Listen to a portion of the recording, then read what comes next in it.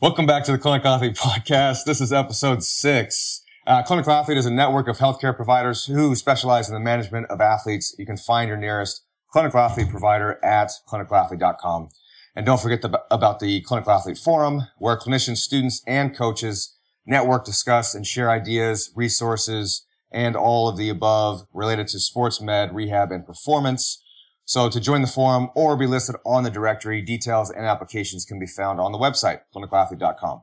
And this podcast can also be found on that website and on YouTube and iTunes, where we always appreciate nice reviews. And then one more quick announcement. Clinical Athlete was recently officially accepted as a BOC approved continuing education provider, which means that all certified athletic trainers can earn CEU credit at our courses. So that's pretty cool.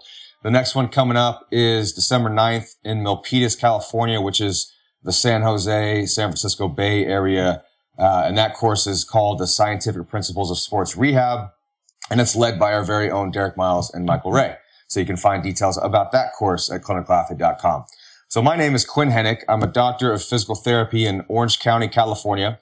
I'm joined by my usual previously mentioned co-hosts, one of which is Michael Ray, a doctor of chiropractic in Harrisonburg, Virginia.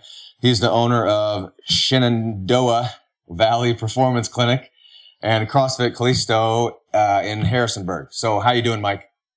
Hey, what's up, Quinn? No, not a whole lot, man. We're also joined by Derek Miles, a doctor of physical therapy for Stanford Children's Health. What's up, Derek? Morning, Quinn. Morning. And today, we're also joined by special guest and doctor of chiropractic, William Brady, who is the founder and president of Integrated Diagnosis, which is an educational program for healthcare providers. So first of all, Dr. Brady, thank you for being on the podcast. And then second, can you tell us a little bit more about yourself and also Integrative Diagnosis? Sure thing. Guys, thanks for having me. I'm excited to be here today and have a good discussion. As to the background of Integrative Diagnosis, I started it just about 11 years ago because I found graduating as a chiropractor, valedictorian of my class, I still didn't feel like I had good diagnostic skills, and that treatment was basically by the provider's choice. There's no standardization to what you should do. Even in school, getting a doctorate degree, they're like, sure, you want to do this technique? Do it. You want to do this one? Do it. They're all great. We're all friends. So in practice, I found that to be very frustrating from an education standpoint. And then moving into practice, there were a lot of things you were told or taught that didn't turn out to be true in the real world, as school often does, right? So I developed Integrative Diagnosis to get to the nuts and bolts of something that's objective and reproducible on the diagnostic end, and then something that is efficacious, durable, and effective on the treatment end. That's the mission. And we do that with an educational program that trains providers to pay closer attention to certain things and give them diagnostic criteria, which is pretty rare in the musculoskeletal world. And we also teach treatment programs. So it's a total, complete program for clinical excellence. So instead of the normal technique model. And so a big reason that we wanted to get Dr. Brady on the show is to kind of go into further depth on a couple topics in regards to pain and diagnosis that stemmed from a blog that Mike wrote on thelogicofrehab.com, which is a website that he and Derek kind of tag team together to dissect certain topics in rehab. And the blog was called Pain Science Guiding the Path. And that can be found on thelogicofrehab.com.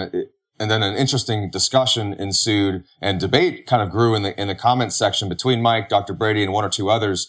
So we thought it'd be a great idea to kind of continue that here. And continuing on to what you were just saying, William, is that I've heard you say in the past that your perspective is one of which is that diagnosis in particular of musculoskeletal disorders is one of the main, I guess, weaknesses of healthcare professionals or maybe rehab professionals.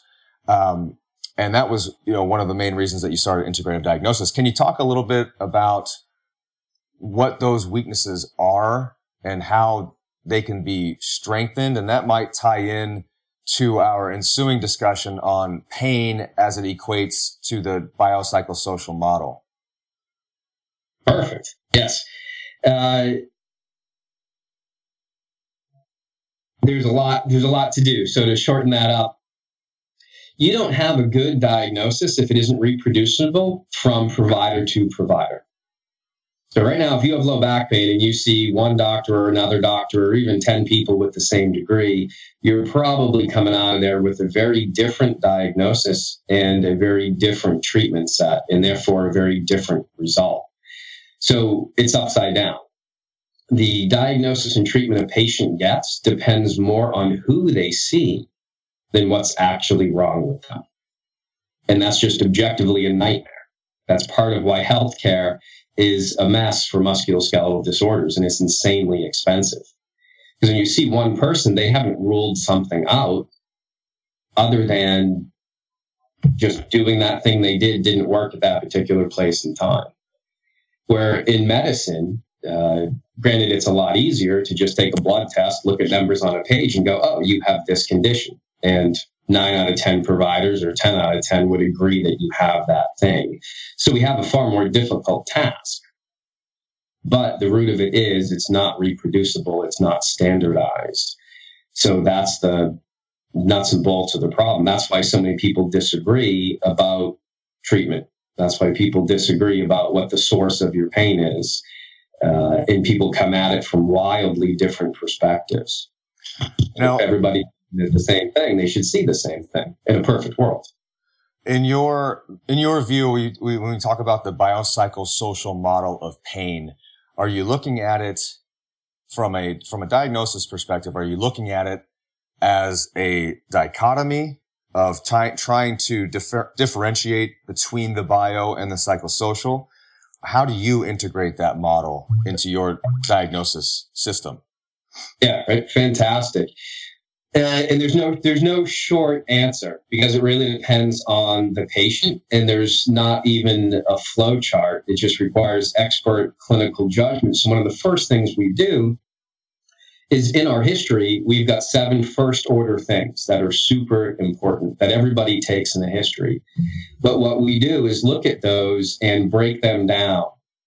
So we've got this information, what's provocative, what's palliative. So we're looking for, first and foremost, the bio part and the biopsychosocial. If I can find a tissue in pathology that is dysfunctional, damaged, degenerated, inflamed, painful, then I have a really good candidate for the primary source of your problem.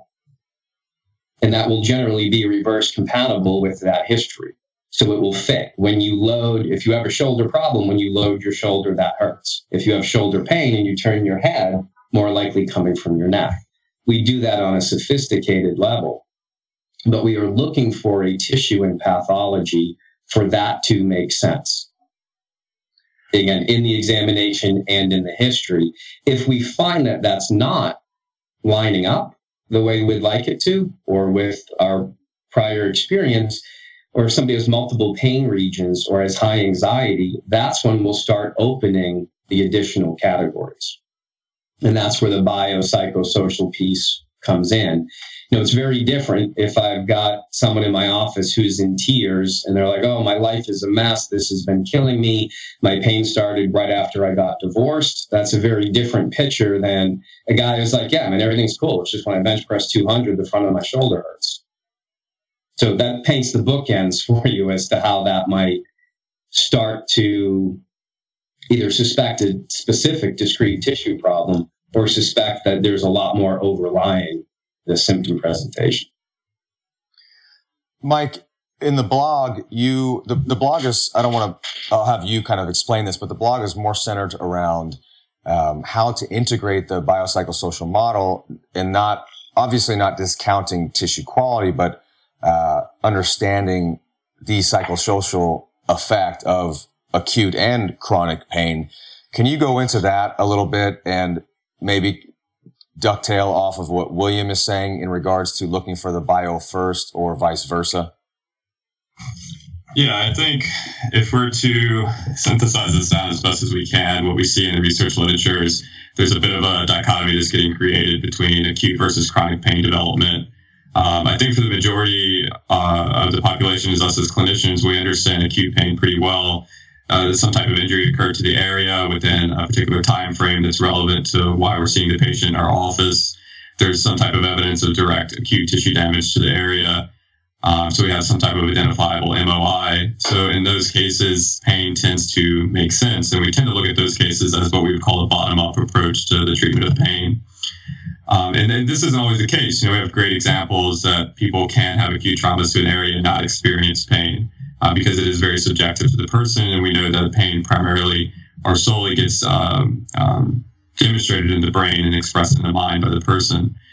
On the flip side of that, with chronic pain, what we see is the research literature is stating that usually, and this isn't just research literature, it's also the International Association of Pain, states that if it's occurring for longer than 3 months, some say 3, some say 6, the majority says 3, then that what we're seeing is that chronicity of pain is exceeding what we would consider normal physiological healing parameters for an issue, and there's no readily identifiable MOI for why the person's seeing us. So what we're continuously seeing is it's less and less likely to actually be dealing with any acute tissue damage or any type of pathological issue with the tissue at that time for why the person is possibly experiencing pain. I don't say that it doesn't have anything to do with it. I say it has little to do with it. And that's pretty well supported in the research currently. We have a lot of different studies that demonstrate asymptomatic issues that we consider as pathologies, readily identifiable on MRI and X-ray and ultrasound. And yet these patients are asymptomatic, so that it kind of throws a wrench into the whole wheel of looking at this as completely or predominantly a biological-based issue. Derek, what are your thoughts on making the biopsychosocial model a dichotomy per se, or an integrated concept? Well, typically, anytime you try and turn things into dichotomy, you give yourself way too much of a black and white worldview where most things are in gray. There's a few parts to this. One, I think, to start off on our splitting hairs of semantics conversation, I'm sure is going to ensue. I think there is a large difference between causing and contributing. And we can look at a lot of things and say, yes, this might contribute to the issue, but it's a lot more difficult to say with certainty that it causes an issue. And I think just in general, certainty in and of itself as a clinician is something that we should be really cautious about. Because normally as soon as we start thinking our algorithm, our treatment method, our whatever works, we start exposing ourselves to not looking elsewhere and realizing we may be missing some of the picture. So, Dr. Brady, when you describe a pathological tissue, and that's kind of where you're going first as your first tier, are you suggesting that the tissue is the pain generator, or are you suggesting that potentially pathological tissue may predispose the person to perceiving the output of pain? Are you looking at the pathological tissue as the input or the output? Primarily the input. So, and I agree with what you guys are saying here. This can get into details. To take an example, I'd say, imagine your nervous system is functioning perfect. What does that mean? How do we classify perfect? What's the criteria for that? Yes. So say you've got tissue, you have whether it's healthy or unhealthy, we can get into, right? But you have your tissue status. And your nervous system is to receive, transmit, process information, partly based on that status of the tissue. So if I sprain my ankle, my tissue status is degraded. It's weak, it's inflamed, it's painful. The nervous system transmits that information to my brain and then has an output arm that says, you know what, Dr. Brady, I really need you to limp right now. Right? That's an appropriate level of pain for the tissue damage. And the goal of the pain is to unload the damage to give it a chance to heal. Would you say that would be my loop to answer your question for a perfectly functioning system, that the pain is in light of the peripheral tissue status? Does someone with depression have a perfectly functioning nervous system? Does someone with depression have a perfectly functioning nervous system? No, they'd likely be sensitized. Well, but now we're already in confounding factors, so it's not just as simple as spraining your ankle. I didn't suggest it was. I painted a bookend to say that if we're trying to break this down into pieces, it'll be good to take one piece at a time. So my point, and maybe I should state this a different way, if I'm looking at the nervous system as receiving and transmitting information based on the status of the peripheral tissue, that's one of its roles. So peripheral nervous system then? No, the entire nerve. So the nervous system, you have peripheral tissue that's innervated. So those neurons will depolarize when that tissue is moving or damaged. So, William, let me ask, is it your opinion that the tissue damage is directly, the amount of tissue damage that's occurred or incurred is directly relatable to the intensity of pain that the person experiences? No. Okay, because that's kind of what I'm receiving from you right now, so maybe I'm misunderstanding. So we're getting way off track for this. Clint, what was your initial question? I want to kind of anchor to... No, I think it was, what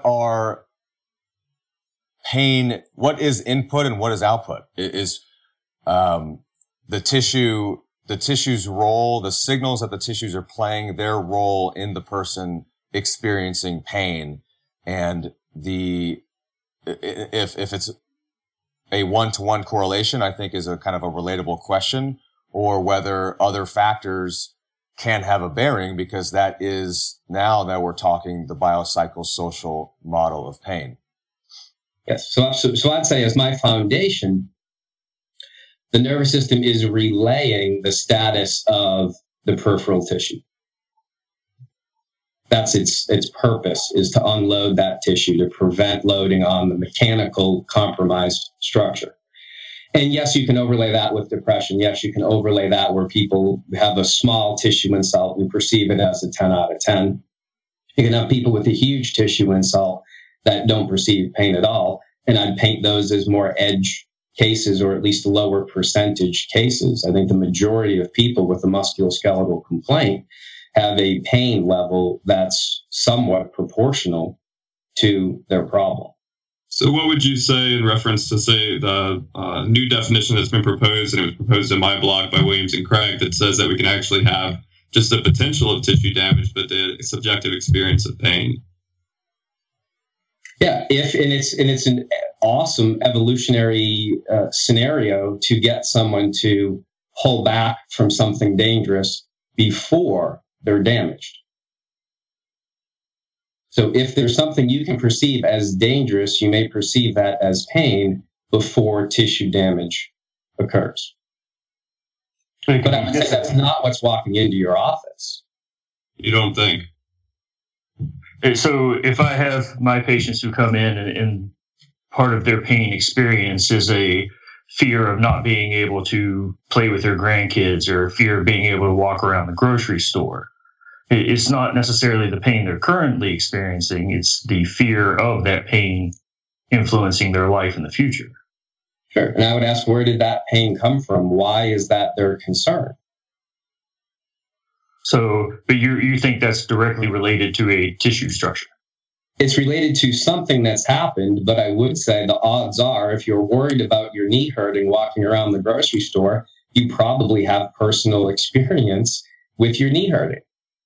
And I would agree with that. But my case would be that it doesn't necessarily correlate with having a tissue pathology or the degree of tissue pathology. Well, it sounds like, William, you mentioned that the experience, if you're walking around with knee pain, you've had that for, let's say, several years. You've had experience with knee pain.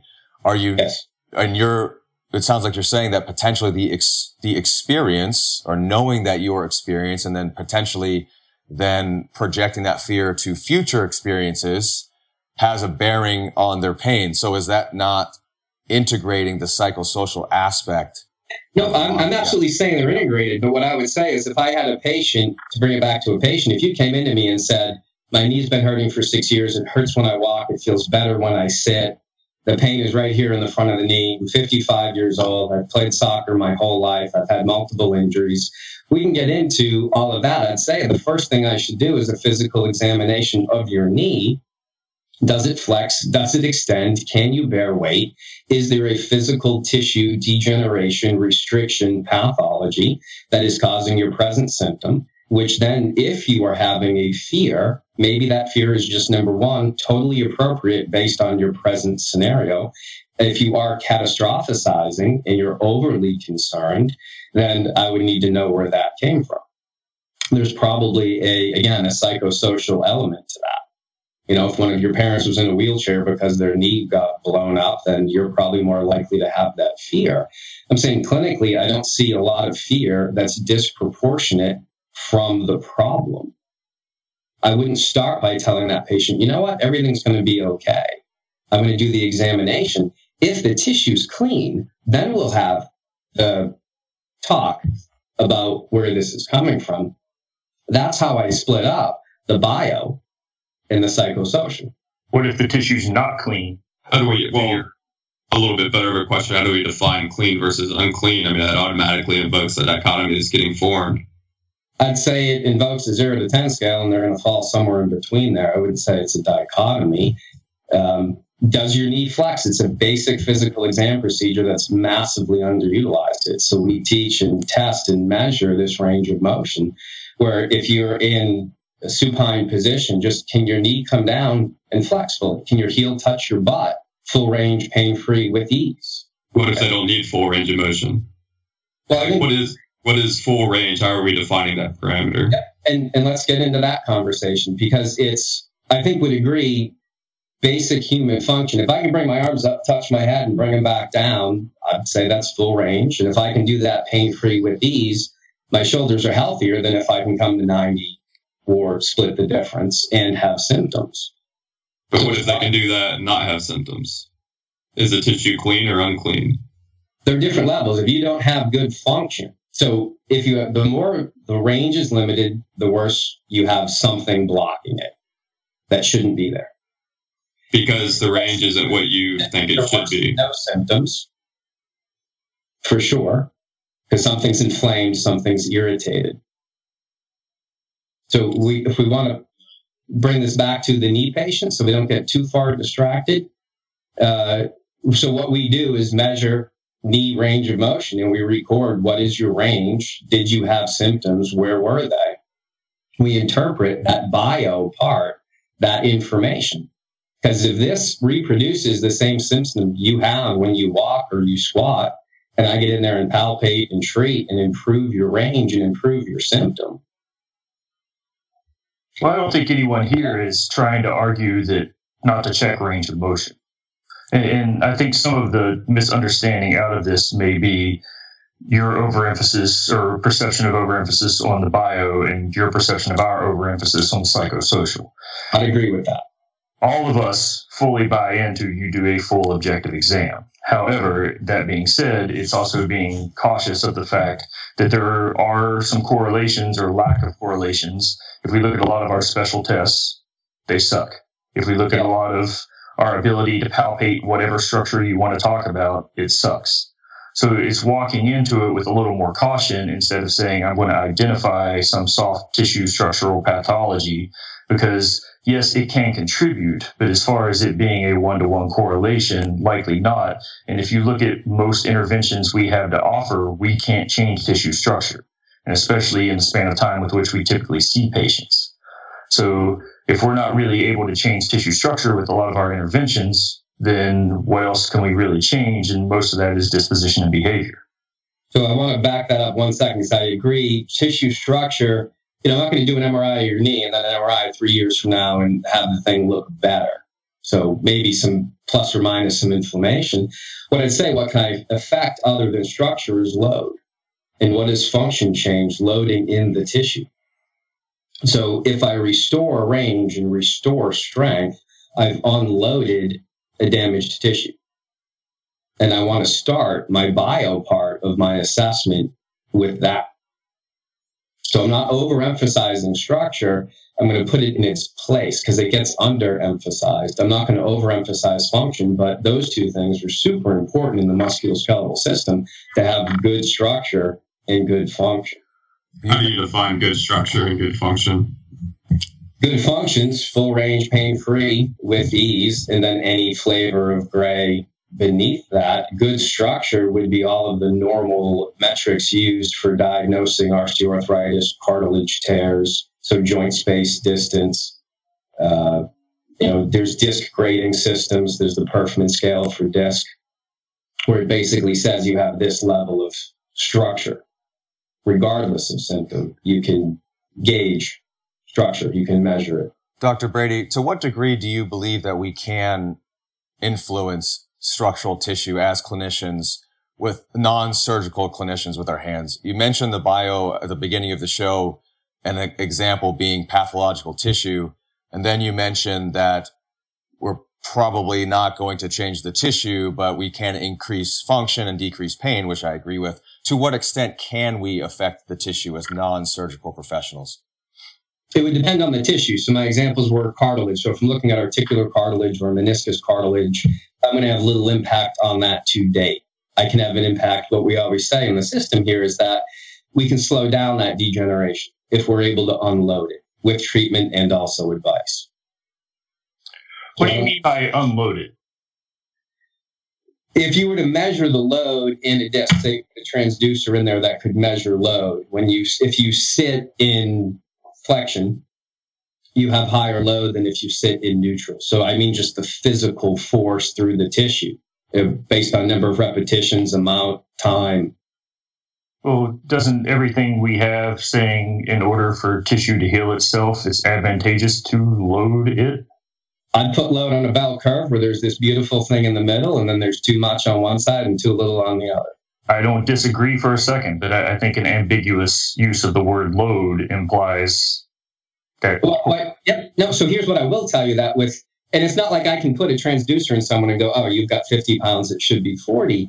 But what I do know is when a patient comes into me degenerated and in pain, then I take a history, and odds are this person has way too much load. So when it is the bio, their load is high based on their function and their activity choices. It sounds What like do you mean degenerated? What do I mean degenerated? Say that again. Pick a joint. Degeneration is going to occur. It's just the degradation of the tissues. How are you identifying that? Are you shooting an image on it, or what are you doing? You can do it clinically. You can get an image. So it's going to depend on the patient. I'm not sending everyone out for images right away. But if you're a 55-year-old and your shoulder, you've got a painful arc through this range of your shoulder, and it hurts to press on the AC joint, well, that's a clinical diagnosis. That thing is at a minimum inflamed and probably degenerated. If it's enlarged, I'm happy to make that diagnosis. I don't need to shoot an X-ray. I could. Well, I mean, you pretty much could have stopped at asking how old they were, because at that point there's a probability that something is off out of it. Now, the fact that it's symptomatic doesn't necessarily correlate with there being inflammation. We don't have any good studies that really show, especially in the degenerative side of things, that there is a big inflammatory response that goes on for a while. Okay.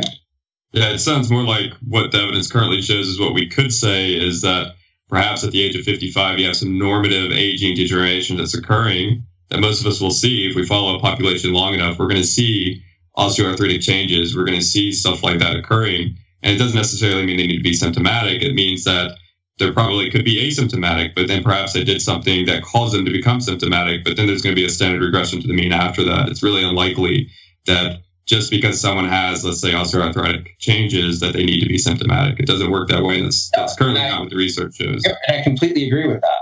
The difference is I'm reverse engineering what's wrong with my patient, not forward looking at an entire population. I completely agree. The vast majority of people with any kind of degeneration in the musculoskeletal system are asymptomatic. But I'd take it a step further, is that we all naturally reduce our load to a point where it's going to be underneath a symptom threshold. So as we age, we do less. If I put the same level of degeneration that's in an 80-year-old into a 20-year-old CrossFitter, that person's probably going to have a lot of pain. I mean, I don't know that I necessarily agree with that, because a lot of it still is related to like your base activity and your training history. And, if you took your average 20-year-old and have him train with Jack LaLanne when he was 85 years old, my money's still on Jack LaLanne. Like, you can't necessarily say just because you fall into a certain age bracket, your tissue is more tolerant to whatever. We know there's a higher likelihood that tissue is degenerated as you get older, but it's still a low correlation between having that degeneration and being symptomatic, and that's across pretty much all joints. Yes. And I would say that's because that as people age, they're going to reduce their activity. If you have a degenerated joint, you're going to load that less than a healthy joint through your own choices. When that thing hurts, you're saying stops hurting is because you've moderated your load. You're saying they're self-selecting. Yes. I mean, we all have patients that do this, right? You're like, oh yeah, I used to run 20 miles a week. I loved it. My knees hurt a whole bunch. So I started running 10. And we have those patients, but we also have the ones that say, yeah, my back hurts, and I figured if I did more squats, I could get out of it. So it goes the other way as well. That's your confronter population. Yeah, and I'd say that brings us right back to the bell curve. If you were sedentary, you certainly should be exercising. And if strengthening your back with back squats makes you stronger and you feel better, hey, fantastic. So if I'm to understand, I want to make sure I'm on the same page with you with this. If I'm to understand you correctly, you're saying people are self-selecting, not loading the tissue. So when they come in to see you, I'm assuming you're going to help them load the tissue. And then the ones that are overloading the tissue, you're going to help them unload. I mean, to me, this sounds like behavior change. It sounds like we're saying the same thing. As part of it, yes. So my unloading is absolutely, it's two things. And I completely agree. Behavior change, which is what we call load management. How do I get you to not, run 6 marathons a year if your knee's degenerated and painful? But also, how do I improve your function to where your capacity is improved? So how do you advocate we do that? Improve capacity by improving function. Okay, so that's kind of like circular, though. Like, give me. I'll give you a concrete example. In the article I sent over, the deep gluteal syndrome. Mm-hmm. That's the sciatic nerve entrapment. When you have that entrapment, it limits your straight leg raise, which is a functional limitation. And it prevents good motion of those tissues. That's going to load your back abnormally. It's going to load your knee abnormally. It's going to create pain when you sit and often when you move. So that's an instance where we'd get in there, perform tests, identify the adhesion in there, break that down, and restore that range. I'm gonna back up right there, because I think before we get into that, I kind of want to come full circle. So, and you guys correct me if I'm wrong, but it sounds like we're all in agreement that every individual patient has their own load tolerance, and that can be as an organism, that can be at the local tissue level, a load tolerance to load is load. If we feel that they are surpassing their load tolerance chronically, that's either causing symptoms or decreasing function, then we change behavior as part of that. And I think we all agree that, and it goes the other way too. If we feel like the tissues are becoming less resilient to load because they're not doing enough, we can work to change behavior the other way. It sounds like to me, perhaps Michael and Derek are saying yes, certainly we're going to try to increase function and decrease, sensitization or symptoms, increase confidence and control, but that's regardless of degeneration. Whereas, the degeneration can maybe predispose the person to sensitizing sooner, but maybe not. Whereas maybe you, William, are saying it perhaps has a stronger influence. The bio side maybe has a stronger influence than just maybe predisposing. I think that's a perfect summary. Okay. So we're there. And now we're going to shift to a specific example, because hopefully that will give context to the listeners. Dr. Brady, you mentioned a specific diagnosis, gluteal nerve entrapment, or peripheral nerve entrapment of the sciatic nerve. And you reference a paper, and I'm just going to read the title for people. It's the Endoscopic Treatment of Sciatic Nerve Entrapment deep gluteal syndrome. And that's Hal Martin et al. From 2011. Now, you're using that as an example of a specific diagnosis. Can you give us a rundown of that? You don't have to kind of summarize the paper. You can if you want to, but how that diagnosis is, how your clinical practice influences a diagnosis like that beyond just behavior change. And I think we're going to be getting into kind of the manual therapy side of things a bit. Yes. So I chose this paper because it's representative of a really common symptom. Posterior hip thigh pain is super common.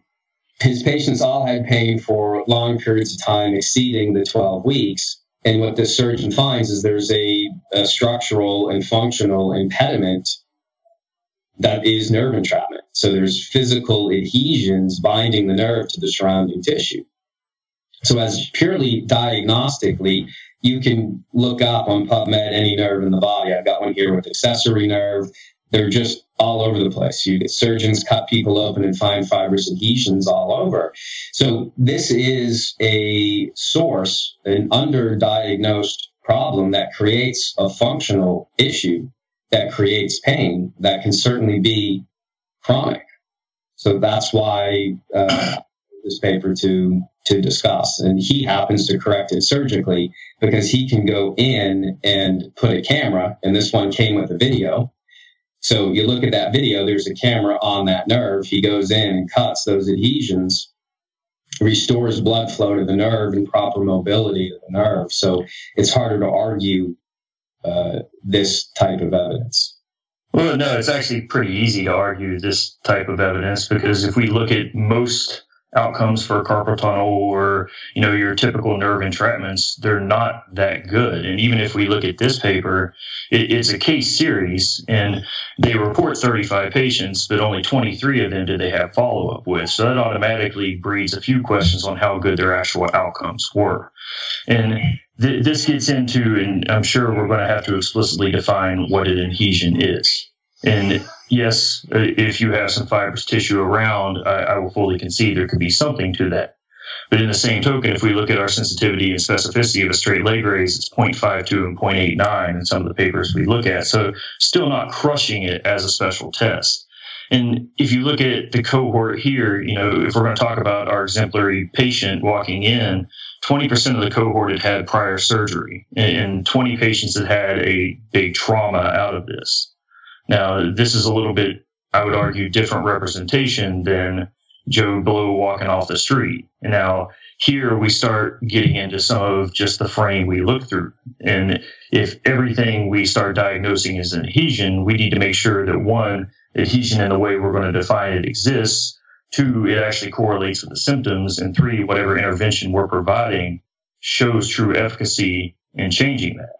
And here, it's interesting to me that you would choose this paper because the surgeons say a few things in this paper that I found interesting. One was there was no correlation with them finding these fibrous structures in any type of imaging, which means we're not really good at finding them along the way.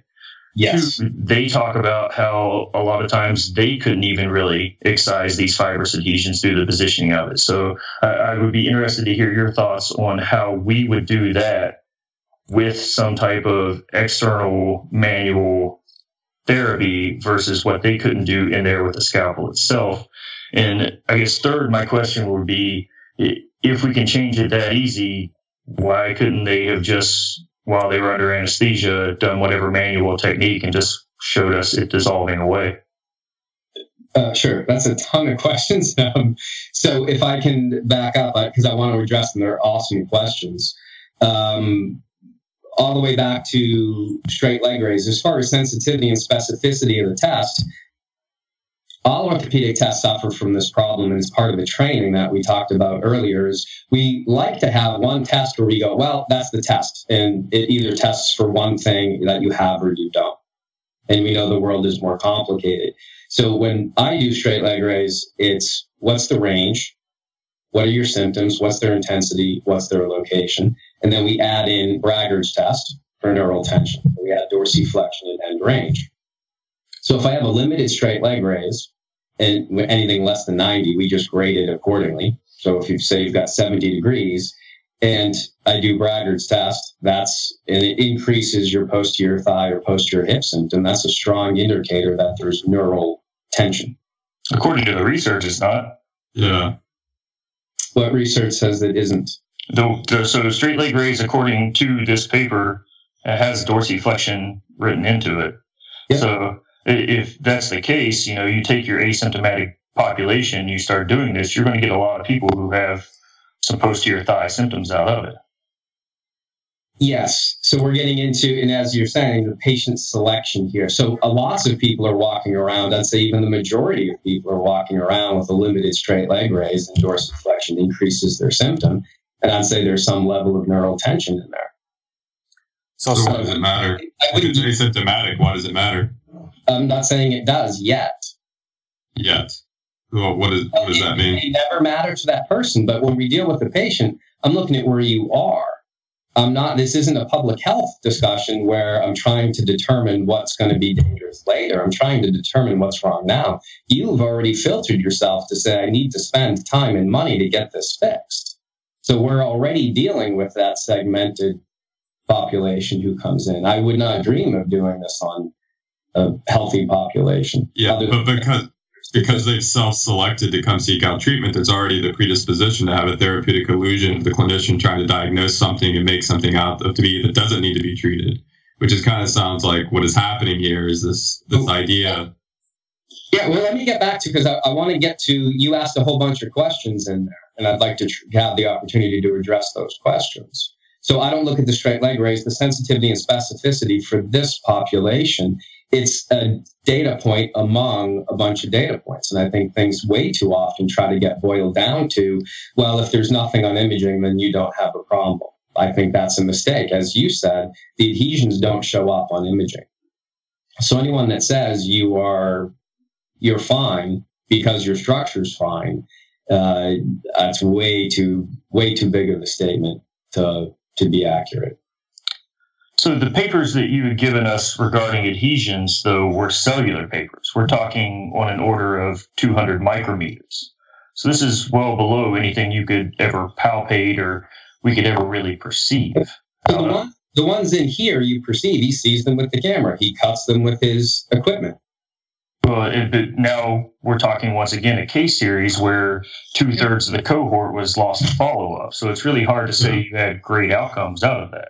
Yeah, so that's a different question, is outcome. The only thing I'd be trying to say with this paper is this surgeon is finding adhesions between these structures that shouldn't be there. And when he goes in with these people and cuts them out, he gets an improvement in blood flow, an improvement in range, and an improvement in symptom.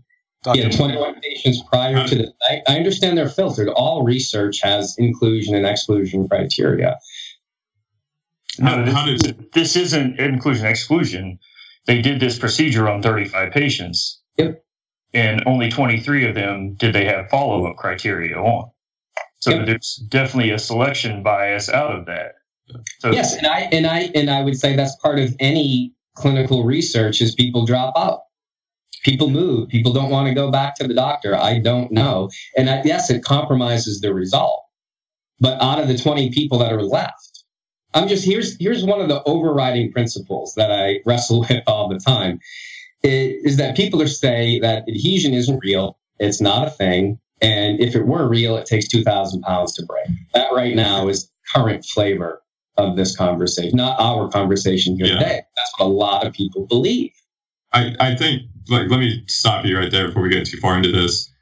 We aren't saying adhesions don't exist. There's solid evidence for intra-abdominal, intrauterine, post-surgical encounters, as well as in the hand, that we can have formations of tissue that probably or shouldn't be connected, and that become connected. The question becomes, though, for us, I think the biggest question is you're giving a surgical example of how this adhesion is being released. How are you doing this yourself in your office? How is this clinically relevant to you? Well, and I'll follow up on that and just say the series of, sorry, William, I know you've got still got 50 questions in the queue, and to follow up on that, the series of special tests, we can argue sensitivity, specificity, but regardless, you create familiar symptoms with the tests. Are you then saying, to Mike's question, how do you go about then addressing or saying that is an adhesion from a diagnostic standpoint first. Okay. Yep. So in my system, what we're going to do with the diagnosis is look at, first of all, the history pieces. This is the same way we're all trained to do it, so you can't shortcut it with one test or two tests. So in your history, is your symptom produced when these tissues are loaded? So sitting is a great way to put some tension on the sciatic nerve and just even physically compress it. So if it's already somewhat compromised, so say you can sit for 30 minutes and then you got to kind of roll off to one side. There's a lot of things that could be. This is one of them. So if I get in there and you have no low back problem, I do a low back examination, your low back looks great. I get in there and do a straight leg raise and it's limited, say by half. You're at 45 degrees. I do Bragard's test that reproduces your symptom. So your symptoms are generally worse with these specific provocative things. They're generally better when you lay down or you rest. And I've done my range test that reproduced your symptom. Then I'm going to get in there, lie you on your side and palpate the sciatic nerve. And how we do this, you locate the sciatic nerve and we're literally going to bow it laterally. And it's exactly what this gentleman did in the video, only he had a probe. So I take my thumb, put it right against the sciatic nerve, and I'm going to see if I can challenge that sideways. And when it's adhered, it doesn't move nearly as much as a healthy nerve. What's the reliability on that? What's that? Do you have a paper showing that you can palpate a sciatic nerve, or that any of your method is valid out of this? I don't have a paper. I've got reproducible clinical experience. Yeah, so could you? This is opinion, though. Yeah, this is all anecdote. If I were a pharmaceutical company, I would have I'd have this research done already. Why a pharmaceutical company? We are all held to the same. We're all held to the same standard of evidence that's required in order to have this method put into place. The standard is based on a lot of things. What I would say is the reason why I mentioned pharmaceutical, if I had their budget, this would be done. So you're relying upon, so how do you account for your own personal bias and logical fallacies that occur when you're implementing such techniques? Because that's why we have research in place, is so we can level the playing field and remove bias. But your own personal bias is likely going to sway your outcomes. Well, what I'm doing is physically finding the problem, and we can debate that. You don't know that, though. You have no way of demonstrating that. And no manual medicine person should even go to work tomorrow. Well, that's an entirely debatable discussion as well. I mean, but yes, it is. Yes, it is. You know about palpation. Even there are papers looking at PSIS palpation that show the inter-rater reliability is like 0.26, yes. And that's a massive landmark. It is. This is where it's been studied, and we're supposed to just take your word that your method is reliable and valid. So let me explain it, and then we can all agree or disagree on whatever we want. That's the problem. The training is so poor that you can't even find bony landmarks. That doesn't mean palpation's a bad idea. It means you guys stink at it and your training is terrible if you can't find a bony landmark, right? That's basics. So you're saying, hold on, I just want to clarify. You just said my palpation skills suck. Not your, personally. You said you guys. Yeah. You just said you guys.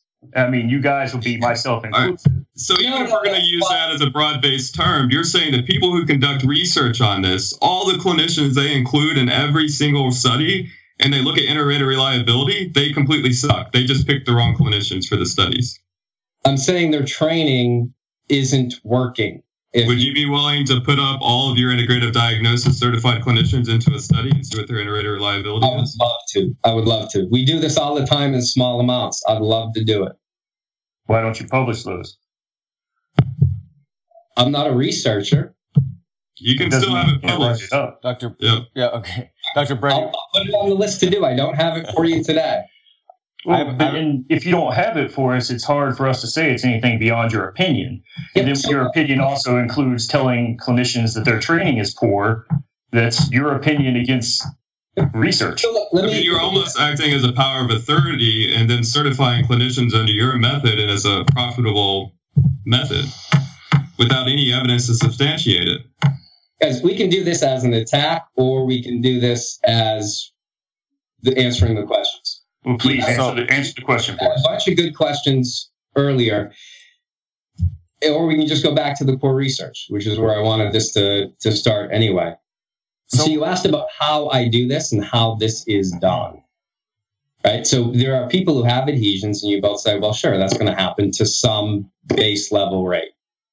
And we find this, we treat it, we get improvements in range and improvements in symptoms, the same way the surgeon did. We're just doing it non-surgical. Dr. Brady, I think the question, some of the confusion stems from if you're not looking inside of an arthroscope and you don't have a scalpel, there doesn't seem to be any evidence that we can actually identify adhesions manually on the surface of the skin. And so I could just stop there, but when you kind of described your method, what would then be a person who has sit pain and has all of the clinical signs, but then does not have an adhesion? How are you differentiating that manually without visual inspection?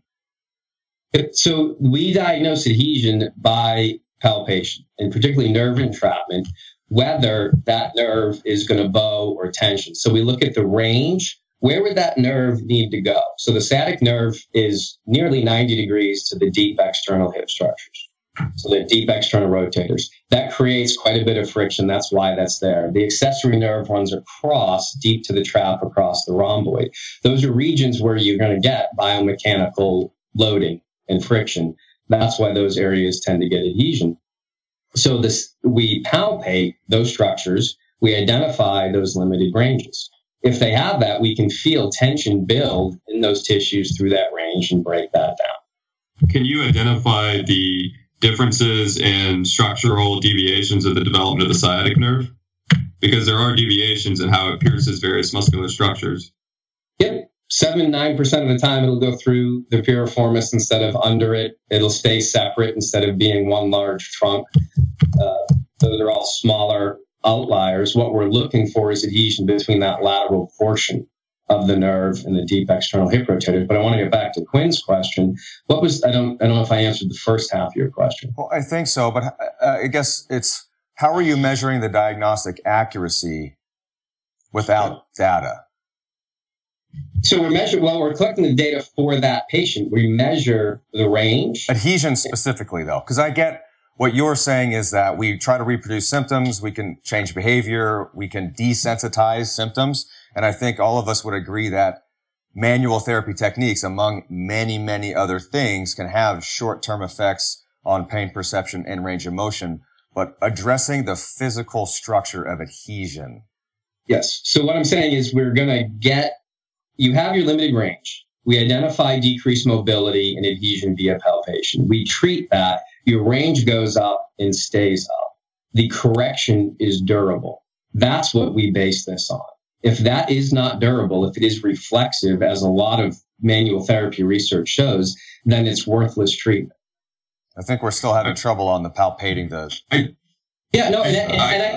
totally get that it's not part of the manual therapy world to be good at that. William, I got to ask, man, because you're a chiro, I'm a chiro. How is this any different than subluxation? Because that's kind of what the evidence, I would argue at this point, is about equal for the diagnosis of either, what you're saying. Adhesion and subluxation? Yeah, it's a similar construct. Basically, it's anecdotal evidence of someone's thoughts that this thing exists that can be affected with some type of treatment. But there's no supportive evidence in the literature.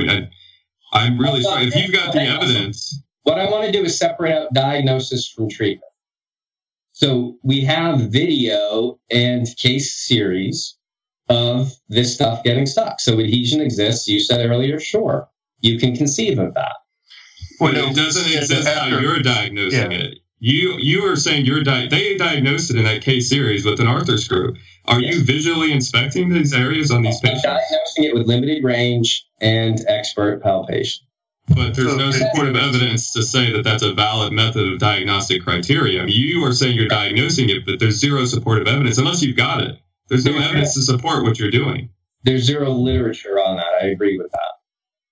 And so when we were preparing for this, I sent you the article by Lutz looking at the history of low back pain. And what they looked at is basically throughout history, we've been a very guru-driven society where every time we get a new imaging tool, all of a sudden, that's what gives us our diagnosis. So as soon as we got x-rays, everything was facet arthropathy. As soon as we got MRIs, it was all discogenic. But the main theme out of the entire thing is we have been wrong repeatedly every time. And then all of a sudden, history should be our teacher out of this. And if we're going to look at it from that, it's really hard for me to look at someone and say, trust my opinion on my ability to do something that's unsubstantiated in the literature. Your training is too poor to perceive it. And that's what I'm hearing out of this. And I think I really want to circle back to this because I want to be explicit in this point. This fibrous nerve entrapment from a trauma is not an adhesion. It is a fibrous nerve entrapment. What is being called an adhesion in the literature is typically related to cell communication, collagen cross-linking, and is never more than a few nanometers across. And if you look at your finest ability to palpate, there was just a recent study on Chiro students that showed 2-point discrimination at 1.9 millimeters. So if you're talking 200 micrometers, you're talking an order of magnitude below anything you're ever going to be able to pick up. Not to mention that all those structures are below skin and layers of other tissue. So yes, there can be fibrous entrapment of a nerve. I have no problem with that concession. Okay. But to say that it's an adhesion is a farce because it's a complete misunderstanding of order to or magnitude to scale. Yep. So I would want to clear up the language on that. When this surgeon's in there, he actually put on the video, these are fibrous adhesions. So the language changes, but whatever you want to call it, it's a pile of collagen that's sticking things together that should not be stuck together. So if adhesion is a nomenclature problem for you, I'd be happy to call it a fibrous band. Well, it's a nomenclature problem because it's in this instance, there is a nerve entrapment. But that doesn't mean we can extrapolate it out to every other instance where you're perceiving to palpate something. I'm saying there are remarkable similarities between what this surgeon is seeing and doing and what I am doing that have independently developed. And when you get a convergence onto a true principle like that, it's pretty remarkable. How do you know that it's converging?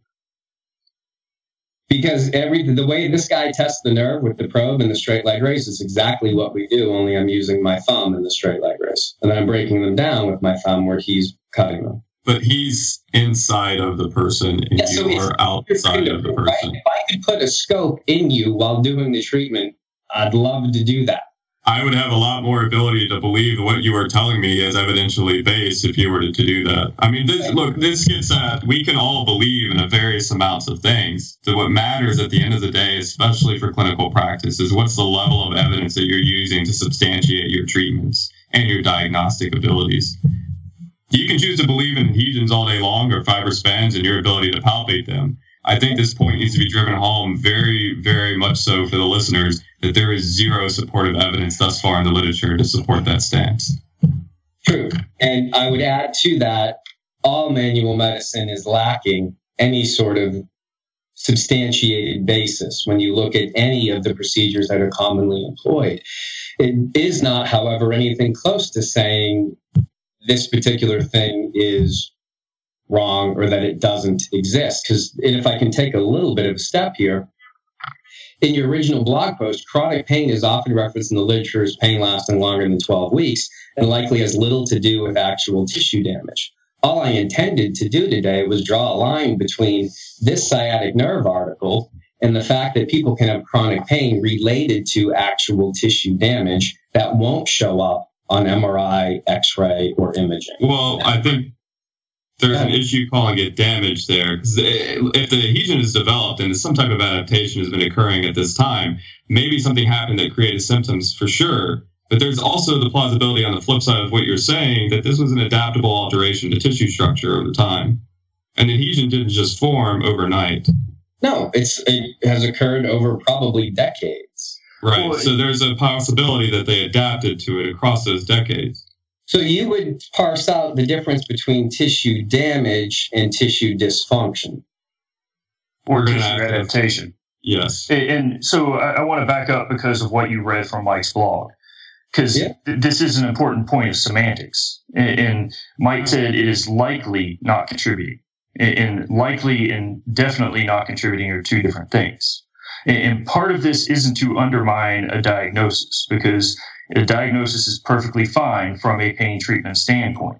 Yet the ultimate question would be, how does it affect our treatment? And as you just said yourself, there is no evidence for most manual therapy. And if that is the case, I would argue that it doesn't affect my treatment as much. And the more I get hung up on a diagnosis, and we have evidence that says the more a clinician gets hung up on diagnosis, the more fear you put into a patient, and then we start creating problems. And trying to tell a patient, hey, you have adhesions, this is what's stopping you, all you're doing is giving a patient problems. And I should be in the business of giving solutions. Unless they have that problem. And that is brilliant because it puts it right on the dichotomy that we're having.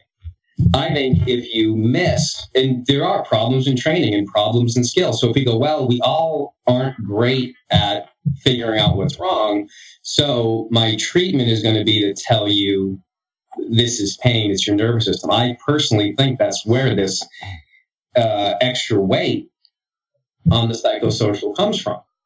But your diagnostic criteria is unsupported. Like I'm not going to be able to get past this point. Like you're saying, and you may not be able to, but I will tell you, come follow me around for a day. And I know that's crappy evidence. You sound like a standard chiropractor who's preaching the subluxation sermon from the mount. You know, like you're saying, come follow me around and anecdotally see what I do all day, and that may be sold to patients fairly easily. But for everyone else who wants to be evidence-based, that's going to be a very difficult sell. It's no more than snake oil salesmanship. Right. So what you do when you overcorrect to the evidence-based model is say, well, the tissue damage is highly unlikely, so let's talk about managing your perception instead of, if there is a damage or problem in the tissue, addressing it.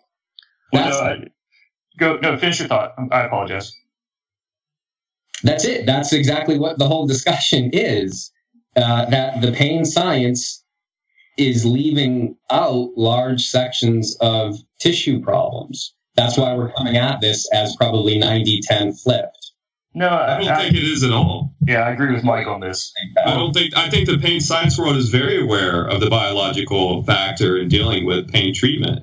I think that what we're looking at, though, is it's becoming more and more difficult to call things pathologies, as we're seeing them readily identifiable in asymptomatic populations. And so clearly, I sent a study on this, the randomized controlled trial looking at exercise and radio frequency. And we saw that when they went in and did denervations on what you would call as a pain driver, based on what you've said thus far, on these nerves, the outcomes were no different. They weren't better. It wasn't helping anything. So if we have direct evidence from a randomized controlled trial saying that we can go in and actually burn away these nerve endings that you're claiming is the pain driver for these people, and it's not. I'm going to hit pause on that. These guys injected some joints. They injected facet joints and the SI joints, and their own author summary was radio denervation is an unsuccessful treatment. I wouldn't even say that A, they're effectively destroying the nerve, or that B, those tissues were the pain generators. But you pressing on someone's nerve with your hands, or supposedly their nerve, is more effective than actually going in with radio frequency denervation. That is proven thus far to not be effective. I mean, I'm struggling here how to see that. How are your hands that powerful? I agree with this paper that these guys took low back pain in general and burned some nerves that go to some discrete joints and said, yeah, it's worthless.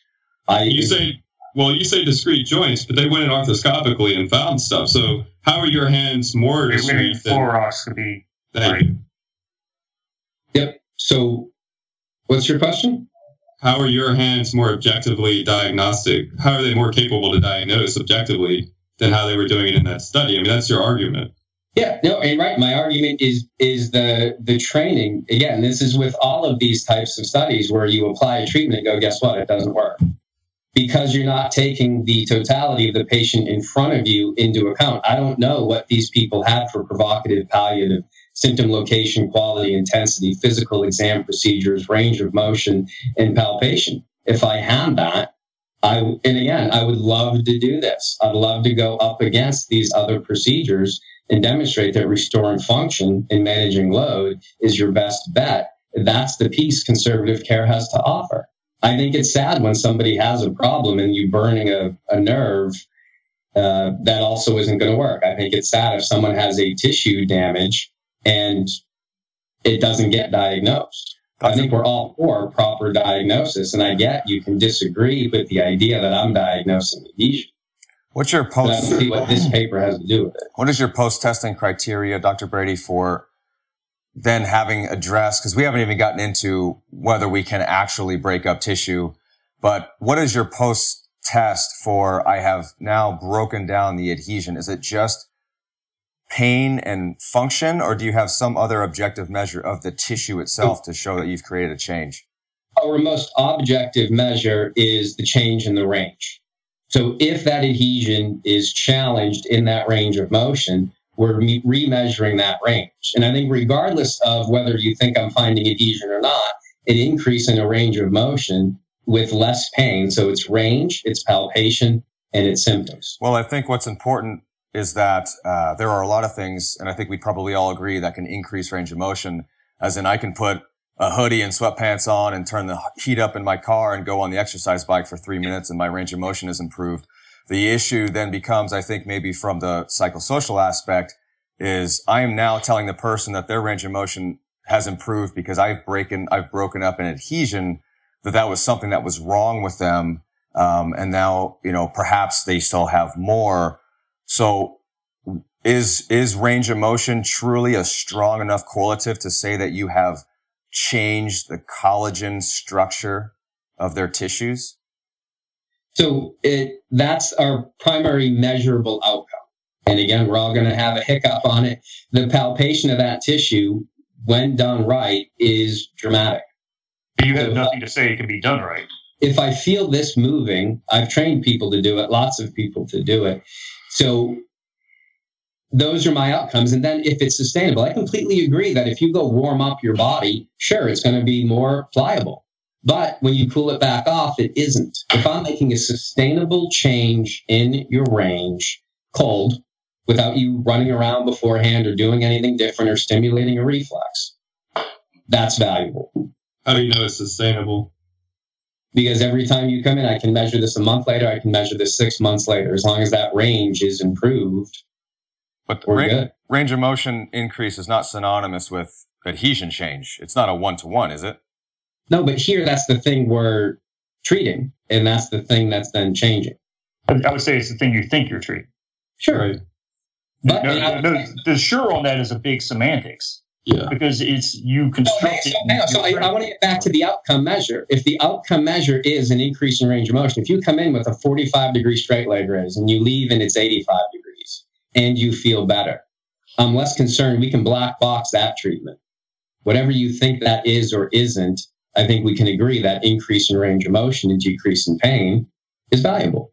So, there are studies that show suboccipital release can increase your straight leg raise. Temporarily, yes, not sustainable.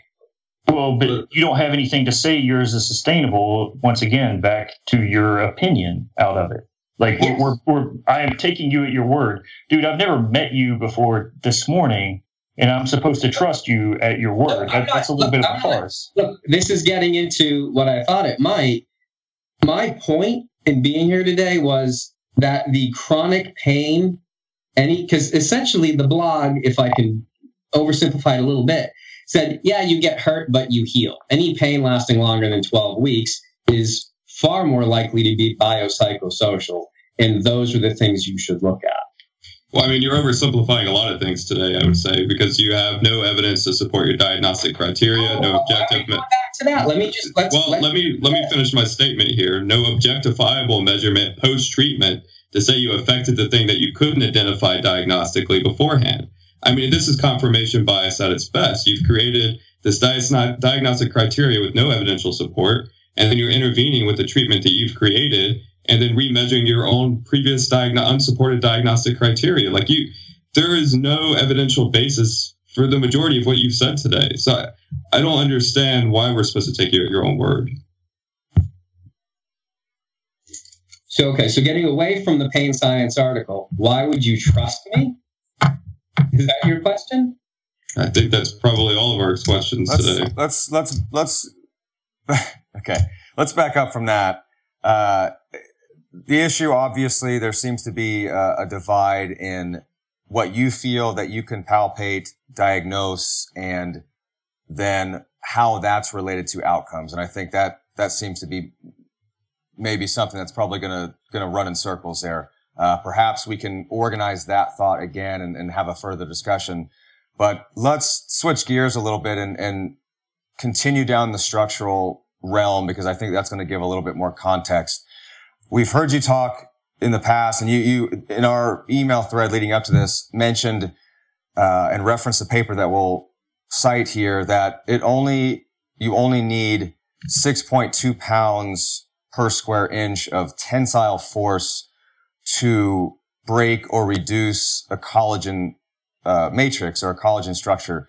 Can you expound upon that and where you're getting that data? I don't actually see that in the paper. The paper is tensile mechanical properties of three-dimensional type 1 collagen extracellular matrices with varied microstructure.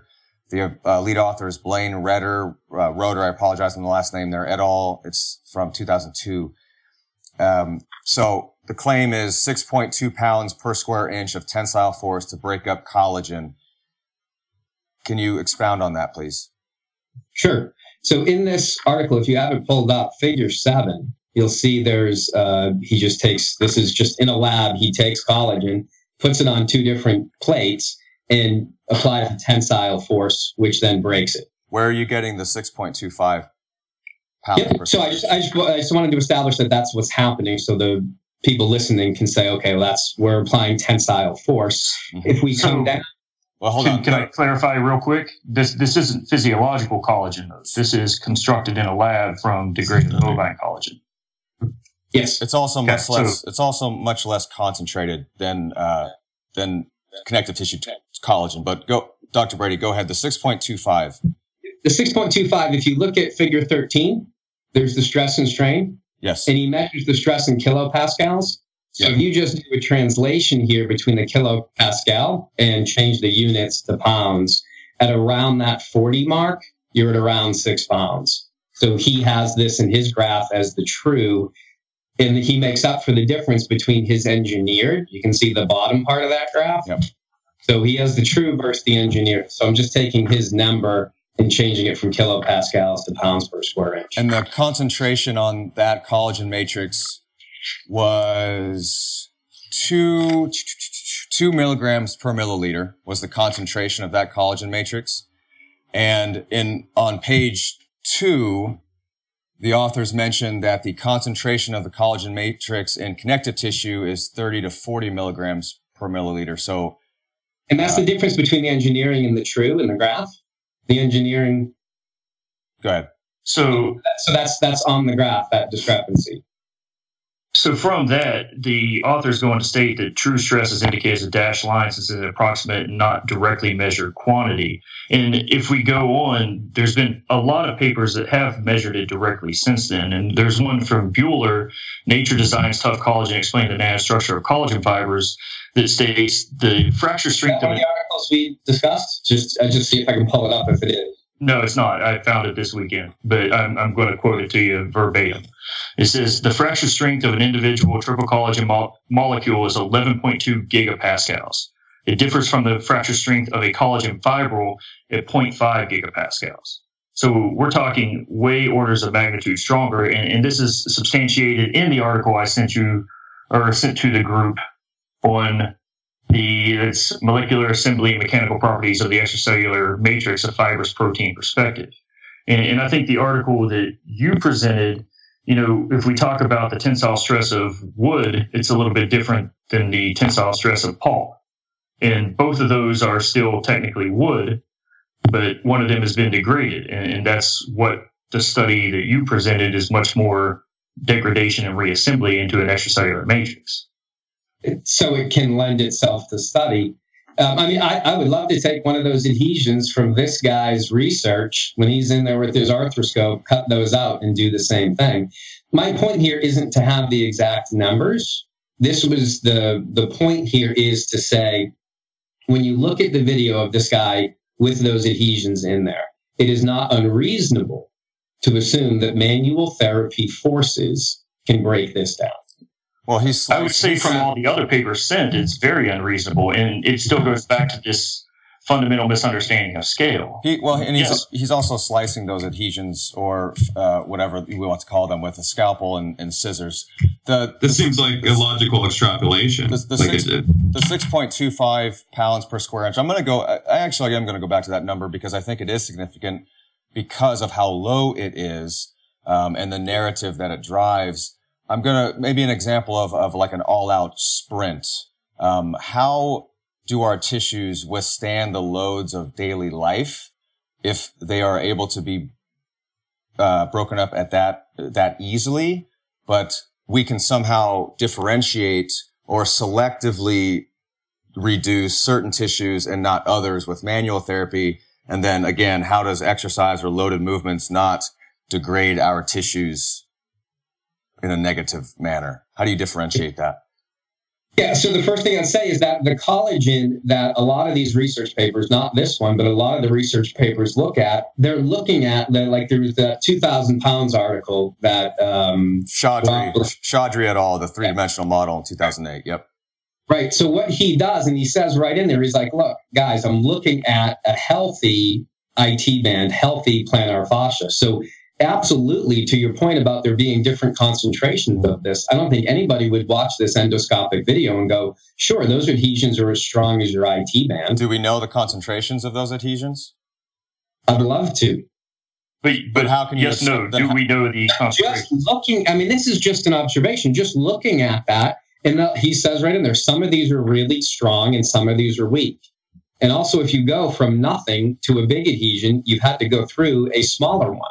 At some point in that continuum, you're still operating under the assumption that you can find one, diagnose one. Yeah, look, we can circle back to that every 10 minutes if you want. The point of the conversation right here is that collagen, tensile force on collagen, particularly this collagen, is weaker, where compressive force it takes an extraordinary amount of compressive force to break collagen. Well, back to my wood pulp example, I can compress a pile of wood pulp and not do as much to it, but if I try and stretch it, it doesn't work out as well because it's been degraded.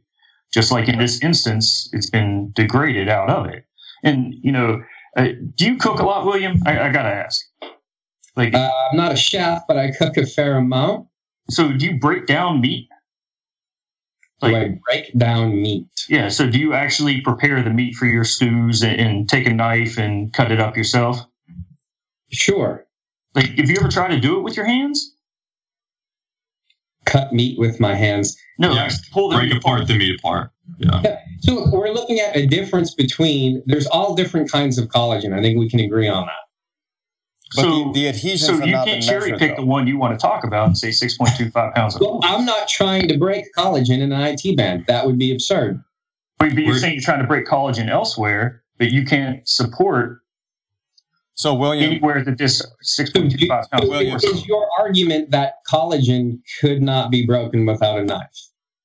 No, I think at least I'm still kind of at a loss with Quinn. Maybe you answered it and I missed it.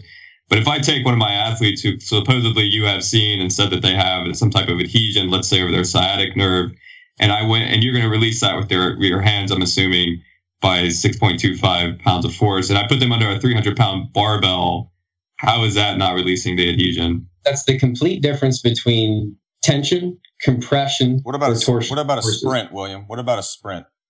The hamstring. In order to tension the adhesion, you would have to be sprinting at a 90-degree straight leg raise. So get straight tension on it. So it depends on the. It's a question of tissue mechanics. Okay. You also with bone you can compress, but if you rotate it, it's going to break a lot sooner than if you compress it. Are you? Hold on. We just went from tension into rotation now. Forces are different. You can rotate it with your hands. What? What do you say that again for me so I make sure I understand what you're saying? I'm trying to make the difference. You're saying, why doesn't the body break down if all of its collagen is going to be disrupted with 6 pounds of force? I'm saying the force vectors are extremely important. This has to be that 6 pounds is pure tension because you can compress collagen all day long and it ain't going to move. It's like a rubber band. I can pull it apart with my hands. I can stand on it, drive a truck over it, a rubber band isn't going to compress and degrade. Pulling apart of the tensile strength. Yeah. Back to the figure 13, William, because you're using, I know we're going back to the 6.25, but it is important because you've actually had videos referencing that exact number as well. So figure 13 is a specific concentration of this contrived matrix. It's 2 milligrams per milliliter. And it's a specific concentration. That, and then you have that tensile stress or that failure stress. Are you assuming that an adhesion is that exact concentration? Because that's really the only... Go ahead. Yeah. So yes, my point with this is in counter argument to the fact that it takes 2,000 pounds to break an adhesion. This, and I'm not saying it's 6 pounds. I'm not saying it's 2. I'm not saying it's 20. Well, how much is it? Yeah. It's going to depend on the size of the adhesion and the density of the adhesion. But it is within the realm of physical loads applied. And you know the size and density of the adhesion, how? I mean, the size and density of the adhesion. Again, I feel like we're arguing whether Russell's teapot is purple or orange. Yeah, it really is, from the entire premise, like you can't substantiate the existence of adhesion. And I thought we were going to talk about pain science, which is why multiple times in the emails I was like, guys, are we going to stay on topic? And you guys seem very eager to talk about adhesion. This is pain science, Dr. Brady. It's the bio aspect of the biocycle. Yeah, so out of this, and I would argue it's entirely pain science, because essentially pain science would say you don't create problems for your patients where one doesn't exist. And if your entire integrative diagnosis is predicated upon arriving at the proper diagnosis, as you so eloquently state in all your videos, and then multiple times there's been concessions that you can't justifiably find an adhesion, that's not the case. Okay, so how are you finding your adhesion? There is no research to the standard you guys like. There's different standards for professional behavior for getting, because like I said, none of these professions would exist. 90% of medicine wouldn't do anything either. If you're looking for me to tell you how big a particular adhesion is in a particular patient and how strong it is or how dense it is, I don't have that. But what I can tell how do you know how much force to apply? Break it down, it improves their range and it improves their symptoms. Why do you have to say that you break it down, though? Why can't you?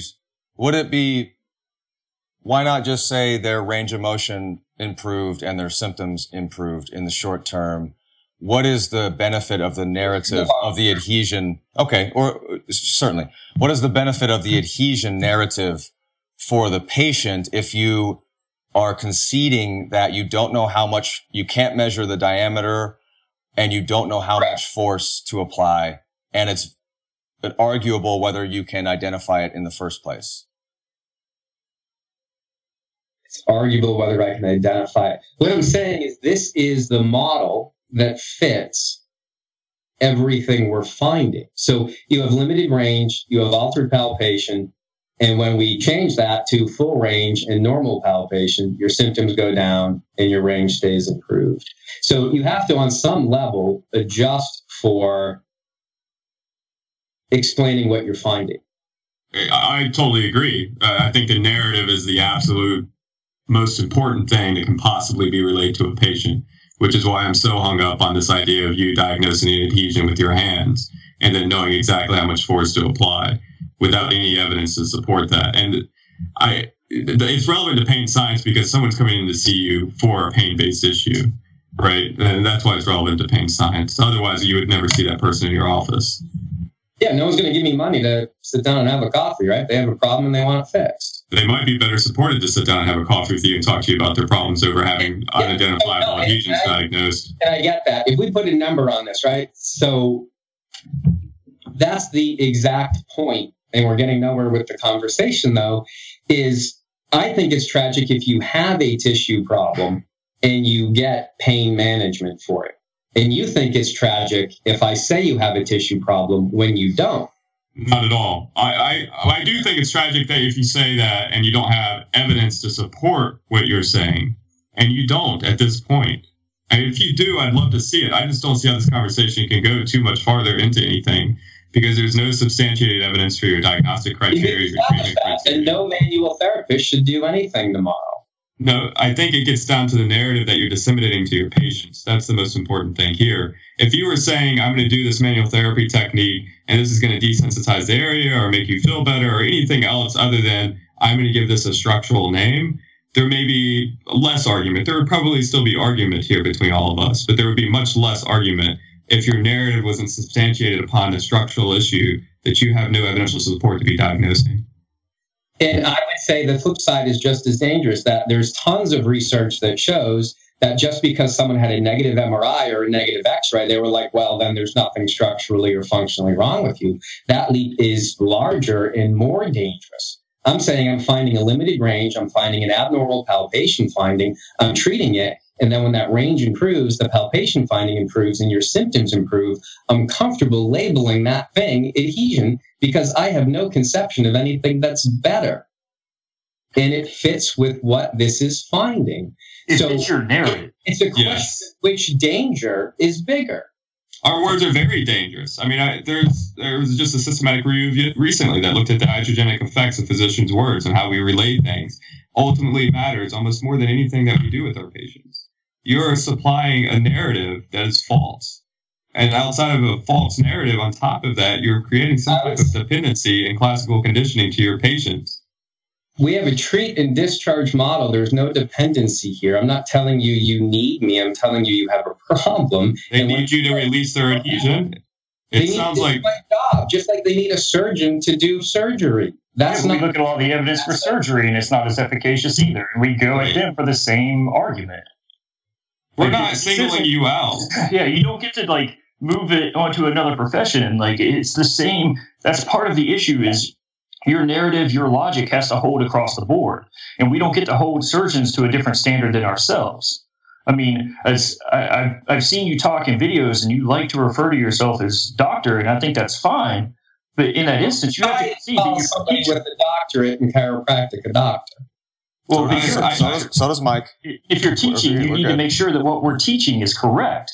And if not, we really need to approach that with caution instead of certainty.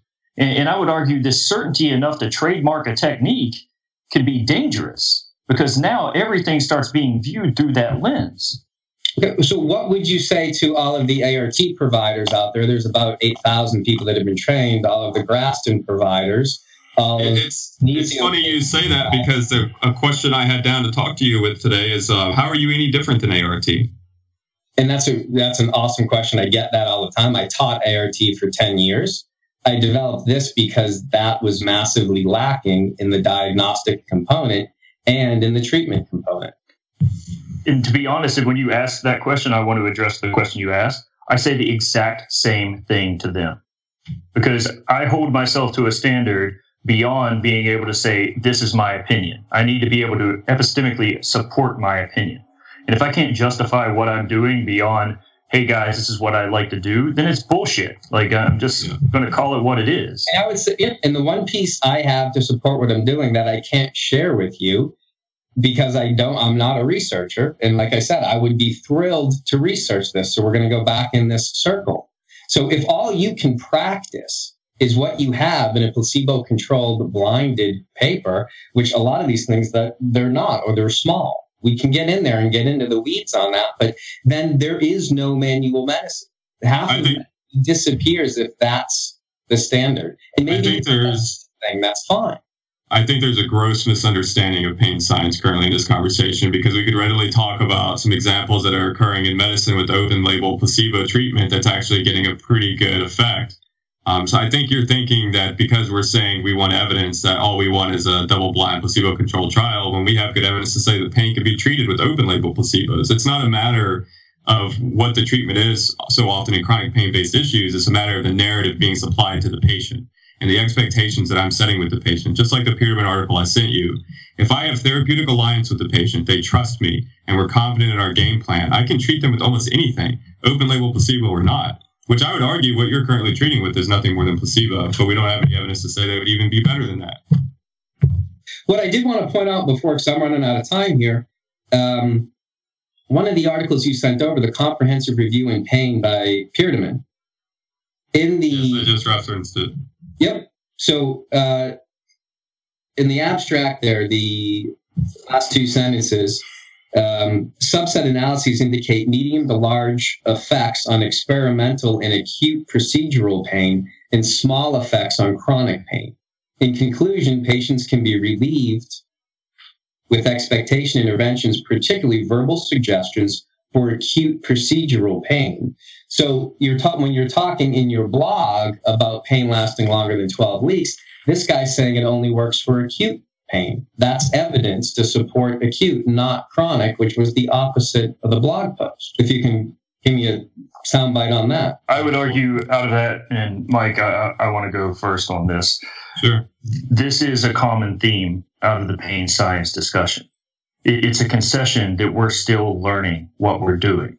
We don't have all the answers. And right now we need to base it off of small effect size as opposed to non-substantiated opinion. And, small effect acute versus chronic. Well, it still says small effect for chronic. Or verbal suggestions for acute procedural pain was found to be effective. Small effects on chronic pain. Yeah. So there you go. Small effects. Okay.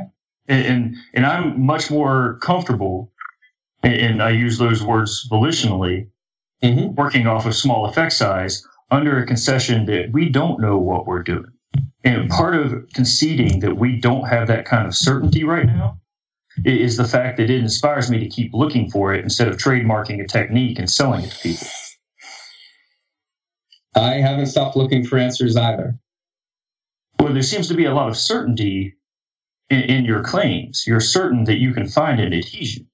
You're certain that you can palpate it. Yes, of that I am certain. Okay.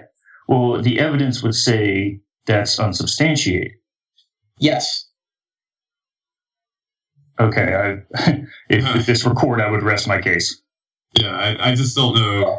Guys, I'm not here to say that. I am not here to argue that adhesion is researched other than the couple of things I provided here. I intended to do a conceptual basis that these things happen and just to say that creates chronic pain. And if a pain practitioner was unaware of adhesion causing chronic pain. So I'm saying that the original blog here. How does it cause chronic pain?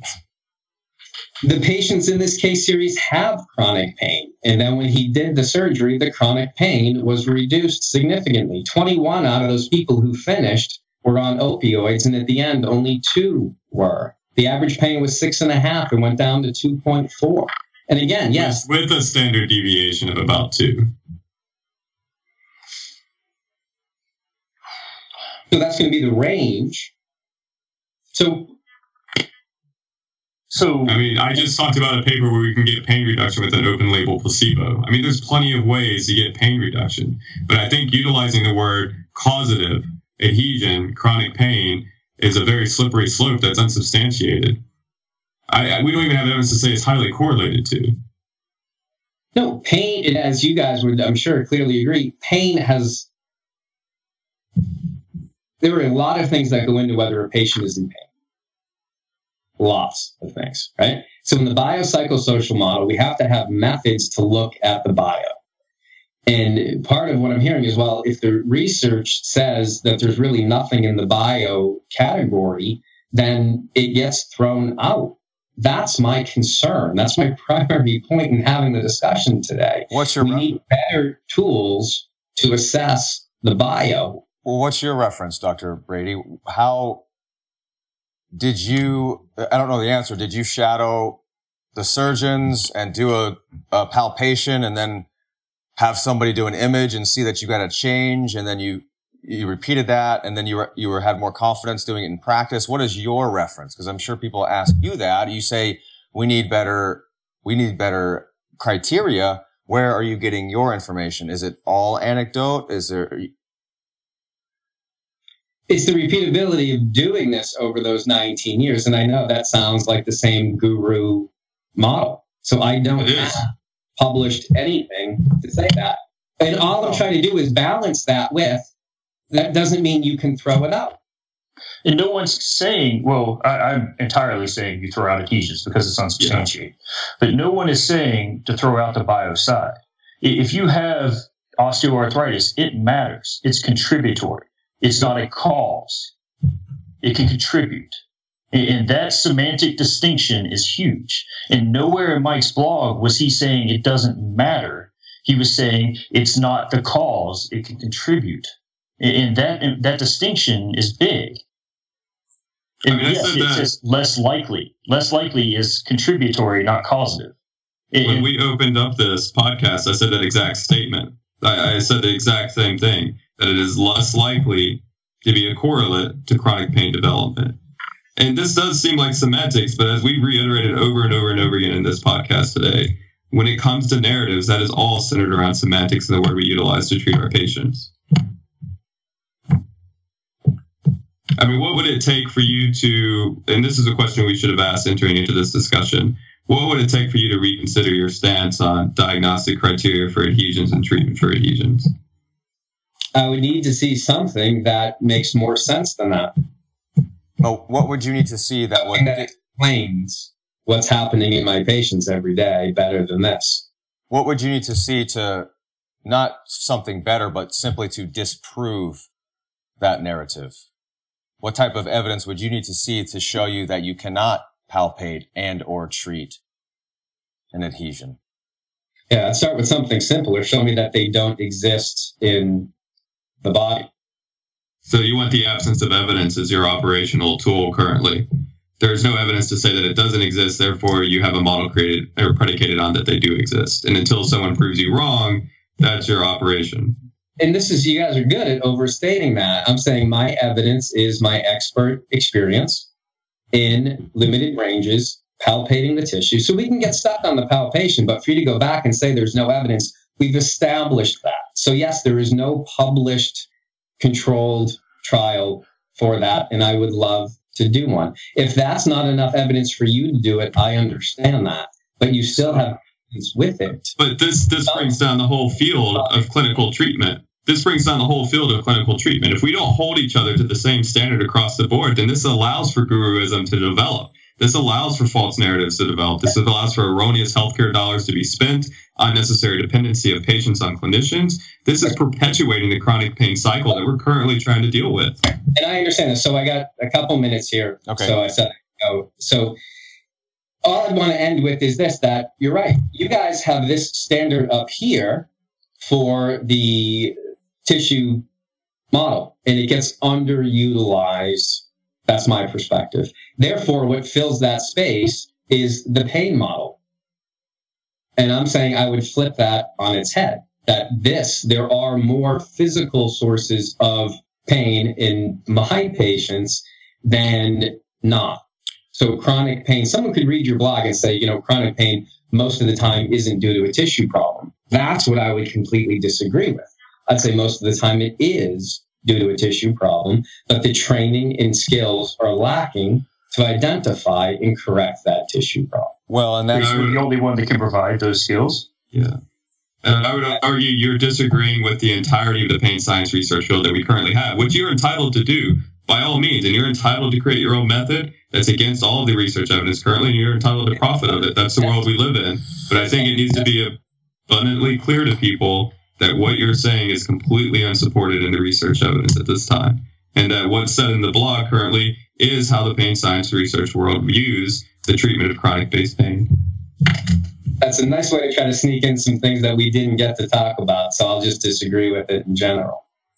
Well, here's what I would say, since we're kind of getting close to closing. Our position is that the bio does matter. It can be a contributory mechanism. But if you look at most evidence, the psych side matters just as much, if not more, in most instances.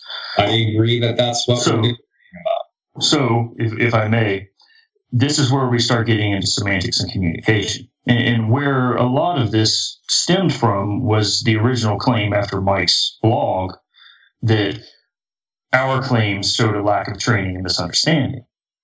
And yes, that's semantics, but that also is, you guys say, or your stance out of that initial comment was that we're not adequately trained. When we start talking about what constitutes proper training, a lot of it seems very unsubstantiated and based upon your validation.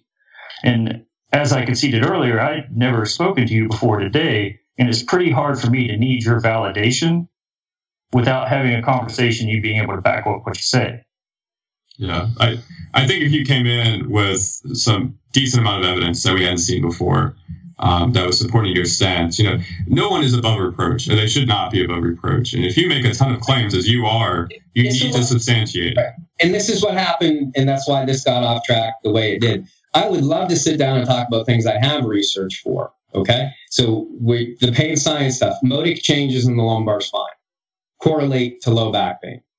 Yeah, but if you look at the Hutton paper, it shows those can be reversible, and they're also highly correlated to being a smoker and being obese, which gets back to a chicken or egg question of what causes what. Is it the lifestyle or is it the actual structural change?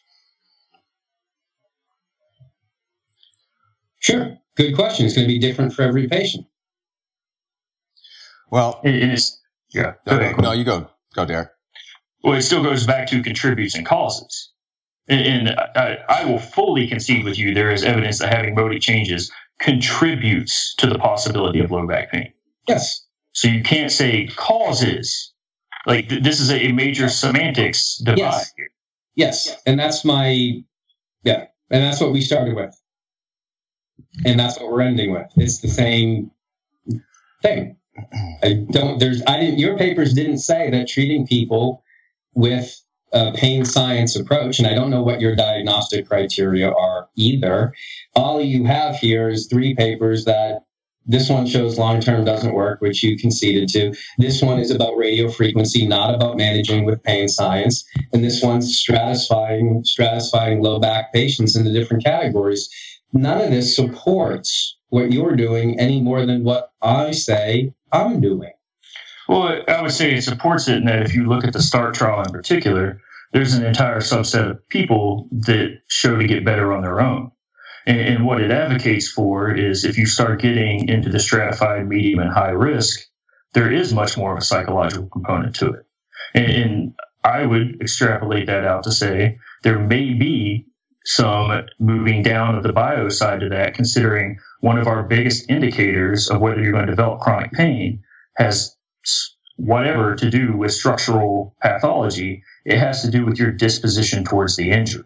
And that's what the START trial really garners out. If you start falling into medium risk and high risk, that has nothing to do with your image, with your structural diagnosis. That's entirely related to your disposition. So what are your criteria? What are your diagnostic criteria for diagnosing somebody with, and I don't even know what you guys call it yet. It's catastrophizing. I've seen the word a lot. Pain science gets thrown around, but that's not a specific thing somebody has. You don't have pain science. Fear avoidance beliefs. Yeah. You have fear avoidance beliefs. You have pain catastrophizing, not catastrophizing. You have anxiety. You have depression, and there are subscales that relate to all of that. And I kind of on a good note, I would completely agree that there are anxiety scales to determine how anxious you are. And the more anxious you are, the more anxiety you have, the more any bad event in your life is magnified. Mm-hmm. It's not just pain, but that's been a premise of our entire pain science argument, though, is that if you start giving people structuralist diagnosis that are unsubstantiated, you're not really decreasing their anxiety, you're giving them problems. Unless it's a problem they actually have, then but you can't substantiate that statement, sir. So you guys are getting the adhesion thing mixed up with everything else. If you have a physical problem that can be diagnosed and determined, then that patient deserves a label for that problem. Well, and this gets at a really good argument that's actually occurring throughout medicine right now. Is currently is diagnosis, and how much does the diagnosis actually matter? I mean, you're making it sound like it's paramount, but I think that there's a sufficient amount of research at this point to call into question a lot of that, and to say that at the end of the day, it doesn't always matter necessarily what we're trying to quote unquote diagnose necessarily. And that's a huge discussion that's going on, is because we're an insurance-based model, the narrative that gets supplied to insurance companies versus the narrative that gets supplied to the patient. It's part of that paper by Kapchnik with open label placebo about what should we be telling our patients as far as that stuff goes. I mean, I think it's a great argument. Yeah. So, and I know we got to get out of here, Dr. Brady. So first of all, this type of thing is not easy. It's not easy to come on a podcast with three people who you've never spoken to before and support yourself. So we appreciate it. I hope our listeners appreciate it. Thank you very much for being on the show. We started the show with the idea of diagnosis, and hopefully it wasn't people didn't feel, or you didn't feel like we were harping on minutia in regards to palpation and being hung up on the word adhesion. It's if that is the diagnosis and palpation is the way that you diagnose it or one diagnostic criteria, then it's important to talk about. And we appreciate the discussion. So we'll end right there. I don't really know a good way to outro this thing, but thanks, guys. All right. Yeah, cool, man. I appreciate the opportunity to have the discussion. I hope people listening will just have more to think about. Yeah, that's what it's all about. That's always our goal. All right. Thank you. Thanks, guys.